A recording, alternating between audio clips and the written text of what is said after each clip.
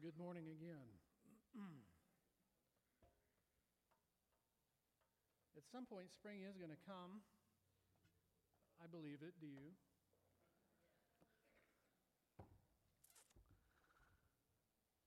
All right. So we should talk about something, I think. Let's talk about the slap heard around the world. How about that? If you don't know what I'm talking about, other than the war in the Ukraine, it's probably been the second most, I don't know if it's newsworthy, but newsworthy thing that you've seen on the news or on your social media feeds this last week. Before we get to the slap, can I just set some context for it, though, first? So the Oscars are this interesting thing where literally millions and millions and millions of dollars are spent to make a relatively small group of people as attractive as possible, so that they could be paraded out in front of others, so that others can look at them and judge their appearance. It's this bizarre situation. And then these very same people who spend all this money to look a certain way and all that stuff, they sit down and then they subject themselves to mocking jokes, right? Judgment, all for the sake of getting a laugh. And then, of course, the whole premise of the Oscars themselves are their performances are being judged. And so the other night, it went from just judging people's performances or judging people's appearance to judging people's actions. And so Chris Rock, comedian, was up doing a monologue, and as part of that monologue, he made a offhand joke about a woman named Jada Smith. And in the midst of that joke, that did not go over well, her husband got up, walked onto the Oscars platform, and slapped Chris Rock across the face, and then turned around and sat back down. Then there was a little profanity-laced exchange that was loud, that was heard. So, really quick, what world do we live in where you can look at what just happened there and not see privilege being screamed? The idea that you can just walk up to somebody who said something you didn't like, and I'm not defending what was said, physically assault them, walk back to your seat, and a few minutes later, go stand up to a standing ovation and receive an award.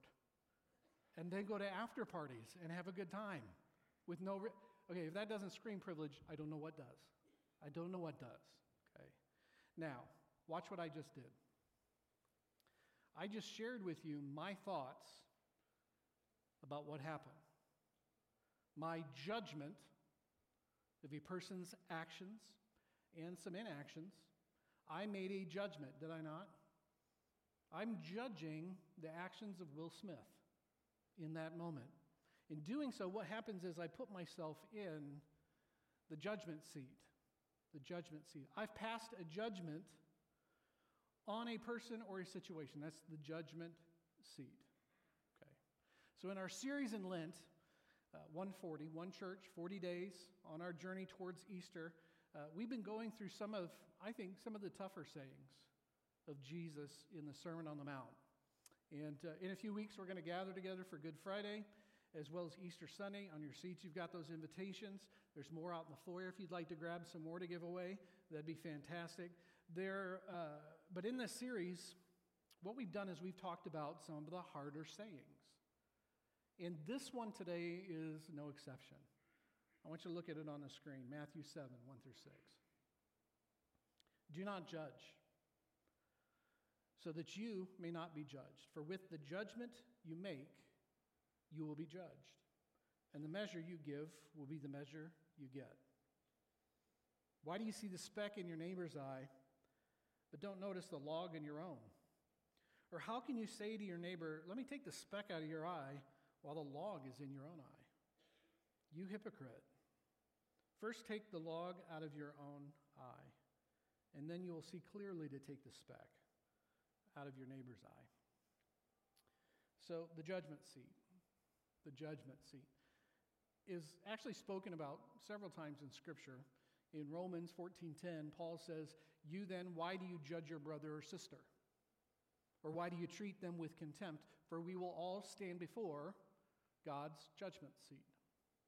Or 2 Corinthians 5:10, it says, for we must all appear before the judgment seat of Christ, so that each of us might receive what is due for us, the things done while in the body, whether good or bad. So we will all, every single one of us, will appear before God at some point.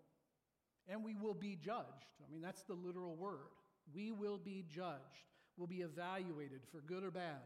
Our character, our posture towards other people, how we treat the poor, how we've controlled our tongues, our speech, our attitudes. But as you read this particular passage in the Sermon on the Mount from Jesus, that's not really the question. Really, ultimately, the question when you look at this passage of Scripture is, who gets to sit in the judgment seat? That's the question. Who gets to sit in the judgment seat?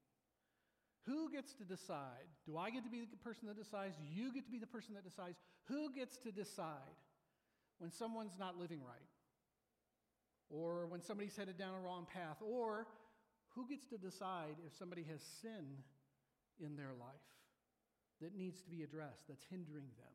Who gets to sit in the seat of judgment? The answer is really simple, but it's not simple. Our culture, even our culture as a church, tends to hover between the idea that nobody but God can judge us, right? God's the ultimate judge. But then we kind of also like to reserve the right to be the judge every once in a while. Can we be honest? We also want to sit in the seat. You see it all the time. We want to judge another's actions or inactions. We want to judge a person's words or their silence, or give a judgment on something like the slap, right? But to do so, we do that not wanting others to question our actions. We don't want other people to question our decisions. Or there's the cop-out. I'm not perfect, so who am I to judge? Who am I to judge somebody else's actions? When I look at my own life. Okay. We hold at arm's length. And we as Christians probably should desire for something deeper, but we do. We hold at arm's length the very people who could speak into our lives, while we simultaneously peruse other people's lives and we make judgments all the time. All the time. Now, judging other people and pushing back against people judging us, that's nothing new, or Jesus wouldn't have brought this up. This wouldn't have been a part of the Sermon on the Mount. Jesus' command is not a call to be harsher in our judgment, and it's also not this idea of just throwing up your hands and pull the you do you, I'll do me, we'll just kind of stage out of each other's space kind of business. That's not what he's talking about here either. I think what this is actually a call for us maybe to see one another and even ourselves a little bit differently. A little differently. And I think the first step is to understand that the command not to judge is a command in context. It's a contextual command. Okay, so I want you to listen to those first two verses again. Jesus says, do not judge, comma, so that you may not be judged, period. That's the first verse. Do not judge so that you may not be judged. For with the judgment you make, you will be judged. And the measure you give will be the measure you get. The second part of that clarifies the first part. Are you following that? It's not a command not to use judgment. It's not a command not to judge. It's more commanding us in a nutshell, listen, you ought to think twice before you do. You ought to examine your own life before you do. Another translation says this, don't pick on people, jump on their failures, or criticize their faults, unless, of course, you want the same treatment. It's a command with a contextual meaning. Are you and I willing to be examined in the same way that we would examine others? That changes things, doesn't it? Listen, there's 100 reasons not to like what I just said. I don't even like what I just said, okay?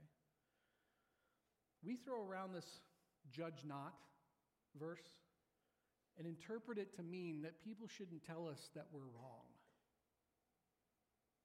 What right do you have to tell me that I'm wrong? At the same time, sin is horrible. Sin is sin. And sin leads to brokenness. It leads to pain and struggle and suffering. Sin leads to heartache. It leads to worse. Sin leads to war and refugees. Sin leads to devastation, racism. It starts wars. It breaks promises. It devastates. It destroys. That's what sin does. That's our problem. We have a sin problem. If we make statements like, yeah, I know the Bible says, whatever, fill in the blank. I know the Bible says thou shalt not do this, but we're not supposed to judge, so I'm not going to confront that person on what they did. We fall into a trap if that's our mindset. We don't pass judgment. I want to make sure you understand what I'm saying. We don't pass judgment. We don't condemn other people for their sin, but we don't ignore sin either. We have a responsibility to identify sin at times. This is kind of sticky, isn't it? Aren't you excited? This is so fun. Wouldn't you want to be the one up here talking about this? Something that is harming somebody and potentially other people. Does this make anybody else feel uncomfortable? That's why it's really, really important to understand that verse 2 turns verse 1 into a command that actually urges compassion and grace, because it's a misunderstood command. It's a very, very misunderstood command. If you read Scripture at all, if you look at the Gospels, Jesus' words are very specific. He does not waste words. He uses them very, very intentionally. And evidently, there were some people whose metric for judgment was like on a microscopic level. Okay? It was common practice in Jesus' day for those with power and authority, particularly religious authority, to point out the shortcomings of others. In fact, it was pretty advantageous if you were in a position of power to point out the shortcomings of others, and not just that, but pass laws and put practices and policies in place so that the shortcomings of others became much more obvious. It's a very convenient tactic if you don't want people to look at your shortcomings. It's very much a diversion to be able to point out even the minuscule shortcomings of other people and say, don't you feel horrible right now that you don't measure up to God's expectations like I do? Okay.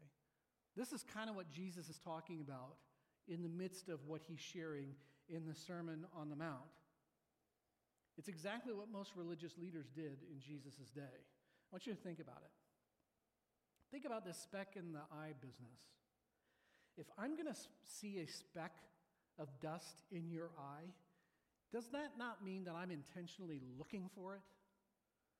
That'd be like I'm just walking along, I'm just doing my thing. I'm like, Debbie, I can see it from here. The speck in your eye. Don't you feel horrible for that up here as I pontificate down on you?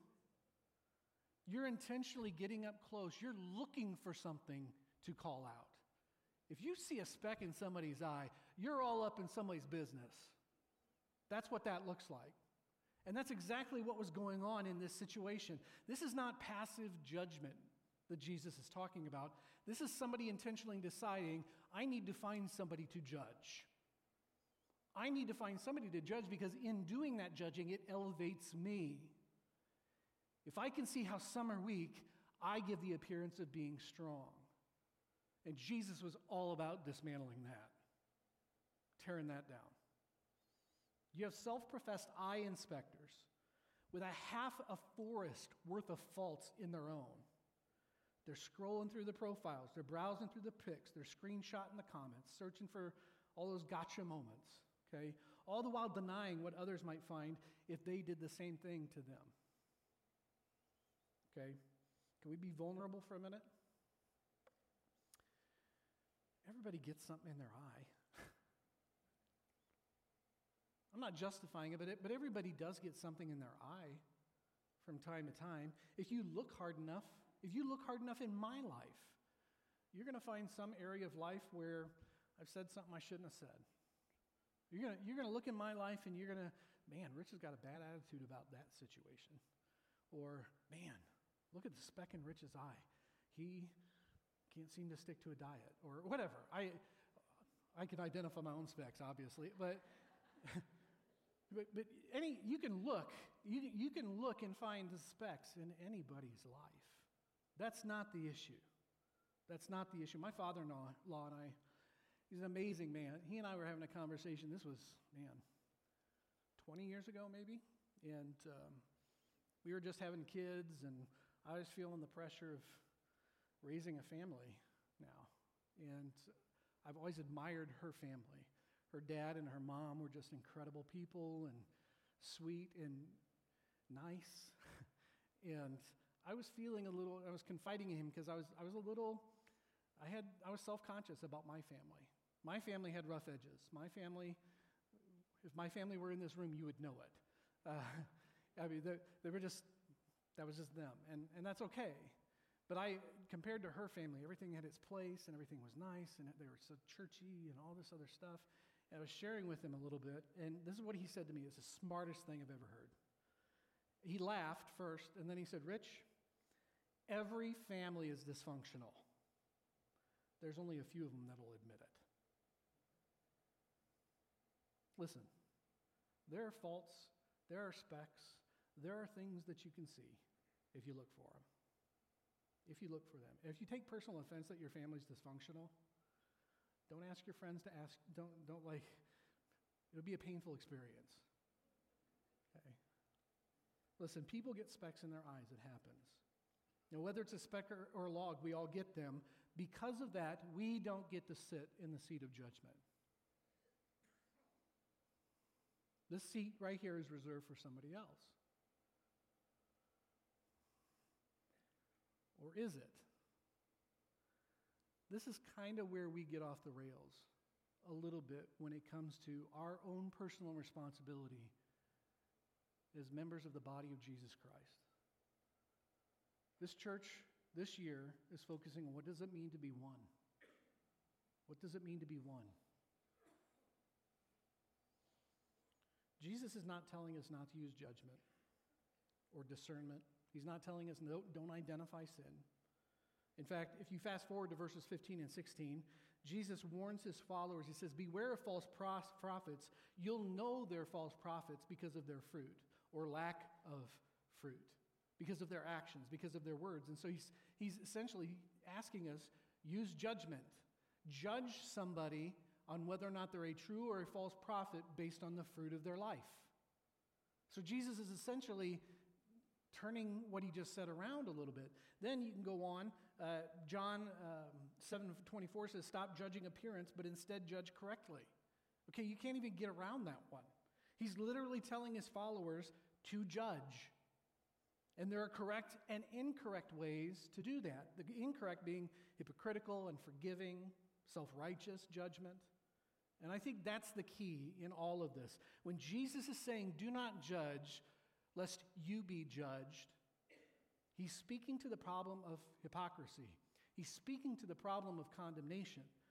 So, what's the right form of judgment then? If you and I evidently sometimes sit in this seat, how do we do that? What does that look like? So let me make this even more frustrating. The Apostle Paul, when he was writing to the church in Corinth, totally put them on blast. He dropped the hammer on them because they'd become complacent in one another's sin. That's why. He was writing to them because not only were they sinning, they were actually condoning one another's sin. In fact, there was a leader in the church, a man in the church, who was having an affair with another man's wife. And the people in the church were like, it happens. And Paul has words for that. This is what he says. He says, you're proud. Shouldn't you rather have gone into, listen closely, mourning? Shouldn't you have gone into mourning? He was absolutely appalled that they cared so little about one another's spiritual health, that they overlooked things that were so devastating. And there it is, mourning over the fact that another believer is caught in sin. I think there's a really important thing to understand there, and maybe why this is such a misunderstood command in this section of Scripture. And it's this, it's a relational command. The instructions are clear. He says, first take the log out of your own eye, and then you'll see clearly to take the speck out of your neighbor's eye. Listen, the one who sits in the judgment seat desires to be judged as well. That's who sits in the seat. The one who desires to be judged as well. Lent is a time of reflection. It's a time for repentance. It's a time to see where maybe we've fallen short in some areas. It's a time for us to move deeper with Christ. It's a season of removing planks, is what it is. The challenge in this text is that we can be so busy looking for the specks in the eyes of others that we miss what's going on in our own lives. We overlook. I'm guilty of it. Overlooking the attitude maybe that I have, the thought that I have. Listen, removing a plank from your eye requires a willingness to be still, first of all. It requires a willingness to allow yourself to be examined if you want that out of your life. Will I let myself be examined? And will I allow somebody to help me gently remove it from my life? That probably sounds like accountability. It sounds like bringing yourself kind of under the relationship that you might have with others so they can speak hard things into your life. It may mean being teachable instead of always having to be the one that teaches. Maybe becoming comfortable with discomfort. You may need to go to therapy, okay? Spiritual disciplines, whatever it is, other ways that the Spirit wants to refine us. But the qualifier for speaking truth, the qualifier for even correctional judgment into the life of somebody else is the willingness to live and examine life yourself. To acknowledge that there is only one person who has the full right to sit in the seat of judgment. There's only one. And what I can tell you today, beyond a shadow of a doubt, is you want Jesus in this chair. Okay? You want Jesus in the judgment seat. At the very least, we also need to recognize that Jesus tends to work through people, which is so frustrating. I wish Jesus would just show up in the judgment seat and just be there, because I know he'd do it right. But instead, he does this frustrating thing where he actually wants to do that through us. He wants us to help one another. When we're caught in behaviors and caught in actions that are taking us down the wrong way, how do we respond to those situations? At the very least, the person that sits in that chair has to be somebody who understands and has experienced the compassion of Jesus while they themselves are acknowledging their own sin sickness. They're sick in their sin. And yet they're experiencing compassion from the one sitting in the seat. What if sitting in the judgment seat looks less like this? Right? And instead, it looks a little bit more like this.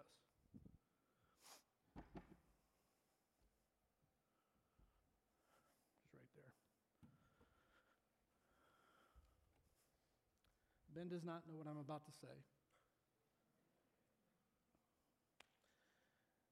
Hey, thanks for sitting down and talking to me. I appreciate it. I just want you to know, man, I love you. I love your wife. I love your family. You guys are awesome. And I appreciate you. I've watched you grow, and it's pretty amazing. And I want you to know, there's something I want to talk to you about, but I want you also to know that I'm not perfect. Like, there's things in my life, and the thing I want to talk to you about is something that I've had to wrestle through in my own life. And I'm so grateful for these people over here who spoke into my life and were willing to say, hey, Rich, there's some stuff going on that you need to think about. And so I want you to know I'm coming from a place of love. I love you, and I want what's best for you. I want you to succeed as a follower of Jesus. And so I kind of want to ask you, how are you processing this? Whatever it is. Put whatever you want to think about Ben on that line.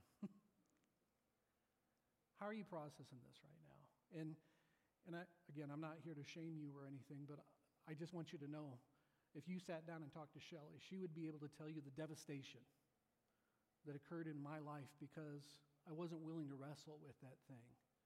And I want you to know, too, because I love you, I'll walk with you. If you need somebody to be an accountability partner with, if you need somebody who's willing to just walk alongside with, be your 3 a.m. friend. Anything going on in your life, you have the right to call me at 3 a.m., and I'll answer the phone. But I just love you enough that I don't want to see you go down that road. And I will walk with you to figure out how do we pull this back in and do what needs to be done. Okay. All right. Give Ben a hand. He didn't do anything wrong.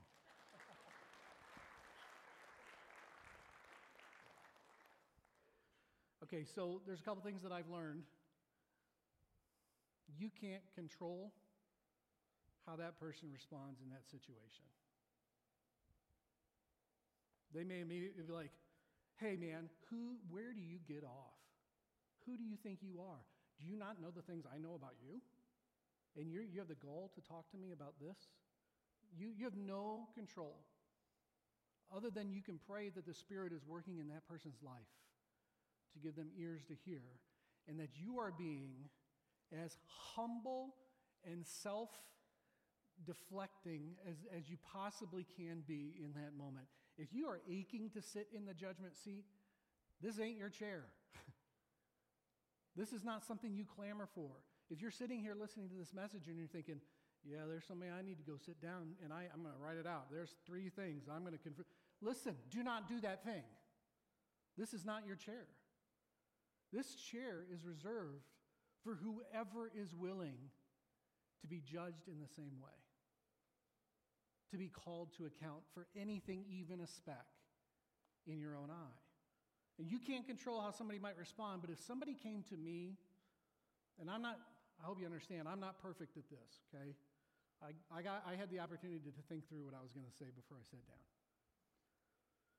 But if somebody came to me the way I came to Ben in that situation, I kind of think that looks like something that we've been talking about for about a year now. That looks like love and patience. That looks like goodness and kindness and gentleness. That looks like self-control. That looks like speaking the truth in love. That looks redemptive. That looks like reconciliation. That looks like real life. And here's the reality. There are people that don't want real life. There will be people that do not want to experience that because it's hard. What I just did with Ben, if that were a real situation, that is a true test of our friendship, isn't it? I just called him out, didn't I? If you want to call it calling somebody out, or I expressed to him very deep appreciation and love for who he is as a human being and a fellow image bearer of Jesus Christ. I did it because I love him. Listen, not everybody wants that. It is a test of relationship and friendship. Some people seek justification in their friends. When they don't find it, they're strained. They're strained. But if you have ever been sin sick, your motive is compassion because you never want to see somebody else get to where you've been. Have you ever been physically sick over your own sin? I have. Where you don't want anything more than just to be clean. I just want to be clean. I'm so sick in my sin. This season of Lent is a time to repent, reflect, and remember. God does not leave us in our mess. Instead, he enters into it. See, it's the person who knows for themselves the compassion of Jesus Christ that has the ability not just to point the speck out, but actually have the grace and compassion and the fruit to help that person remove that speck. Pointing a speck out is a lazy business. Helping somebody get over that is where the real stuff happens. In fact, this seat belongs to the one who would willingly give that seat up. That's who it belongs to. The judgment seat belongs to the one who would willingly give it up. It belongs to the one who would allow themselves to be judged or even take judgment on behalf of somebody else. That's the gospel. That we have one who would take our judgment upon himself in our place. And in the midst of it all, asks us to pull up another chair to a table. I want to just offer this prayer of thanksgiving, if that's okay with you, as we begin to approach communion today. Jesus, bread of life and the cup of salvation. Despite lack of faith and obedience, you again renew the invitation to a seat at your table. Satisfy us in ways we cannot understand, but desperately need. For your faithfulness, we give you thanks. God, you provide the bread of heaven to feed your church. You've invited us to life eternal. For your generosity, we give you thanks. And Holy Spirit, our comforter and corrector, you gather us as one. Teach us to see our sin and receive our Savior. For your prayers, we give you thanks. Now, as we sit at your table once again, we pray we would be satisfied and that you would be satisfied in our accepting the invitation. Amen. As you prepare the elements today that you received, I want to encourage you to take that bread out at this point. I do want to take this moment to remind us the things that Jesus talked about and the things that he taught were difficult for quite a few people to accept. The scripture says this, "At this many of his disciples turned away and no longer accompanied him." Jesus asked the 12, "Do you also want to leave?" And Simon Peter answered, "Lord, where would we go? You have the words of eternal life. We believe and know that you're God's Holy One." Jesus' question was not a challenge to leave. It was actually an invitation to pull up a chair, to pull up a seat that he offers to us, and to allow him to be our nourishment, to feed us. So if you're willing today, I want to encourage you to pull up that seat and eat your fill. So on the night that Jesus was betrayed, he took bread, he gave thanks and broke it, and then he said, "This is my body that is for you. Do this as a means of remembering me."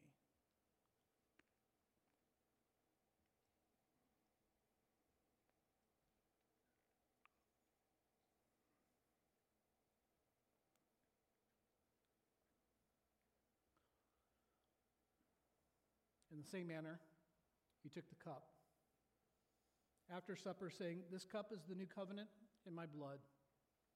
Do this as often as you drink it in remembrance of me. For as often as you eat this bread and drink the cup, you proclaim the Lord's death until he comes."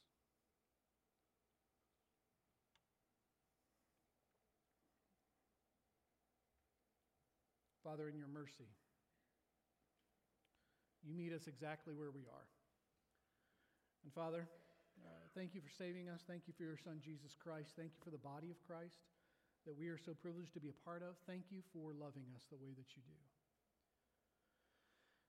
Father, this is a hard message for me to preach, just because there's a lot of self-evaluation that I've done this last week in regards to what just came out of my mouth. And I just recognize that I probably don't just have one speck. I got a lot of specks, maybe even a log or two. So I just pray that you would help me to continuously put myself in front of that seat so that you might show me. Bring people into my life as well, Father, who truly want to speak the truth into my life so that I might be everything that you've asked me to be and called me to be. I trust your Spirit, Father, today to do that. And I trust that for all of us as your church. It's in Jesus' name. Amen.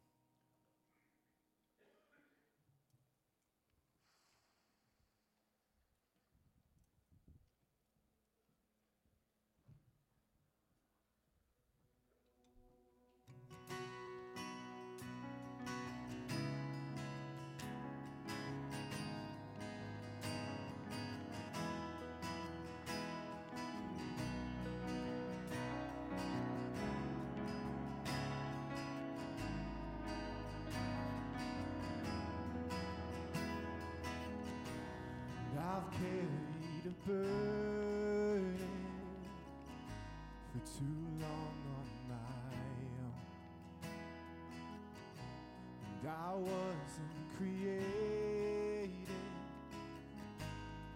to bear it alone.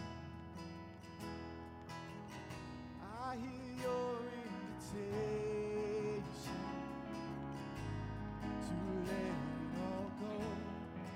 And I see it now, I'm laying it down, and I know that I need you. I run to the Father, I fall into grace, done with the hiding, reason away. My heart needs a surgeon, my soul needs a friend, so I run to the Father again and again and again and again. Oh, oh, oh. You saw my condition, had a plan from the start. Your son for redemption, the price for my heart. And I don't have a context for that kind of love. I don't understand, I can't comprehend.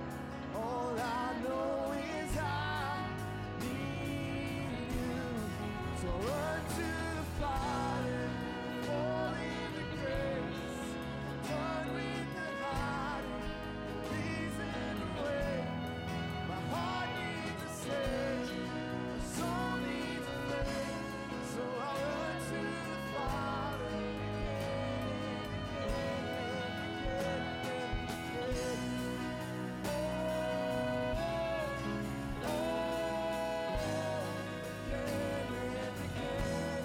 again and again.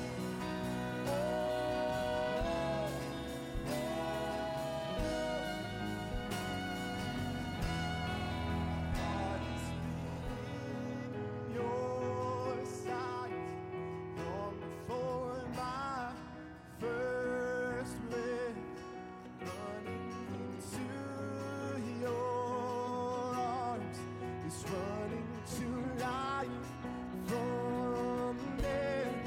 And I feel this rush deep in my chest. Your mercy is calling now, just as I am. You pull me in, and I know I need you now. Run to the Father, fall into grace, done with the hiding, the reason away. My heart needs a surgeon, my soul needs a friend, so I run to the Father again and again. I run to the Father, I fall into grace, I'm done with the hiding, the reason my heart found a surgeon, my soul found a friend, so I run to the Father again and again and again and again.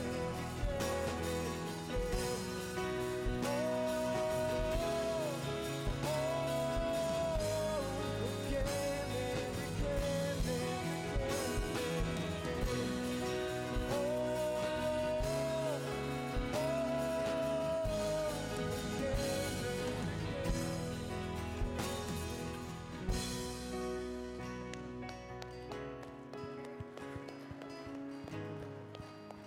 We just for you today, Father, we thank you so much for your love and grace.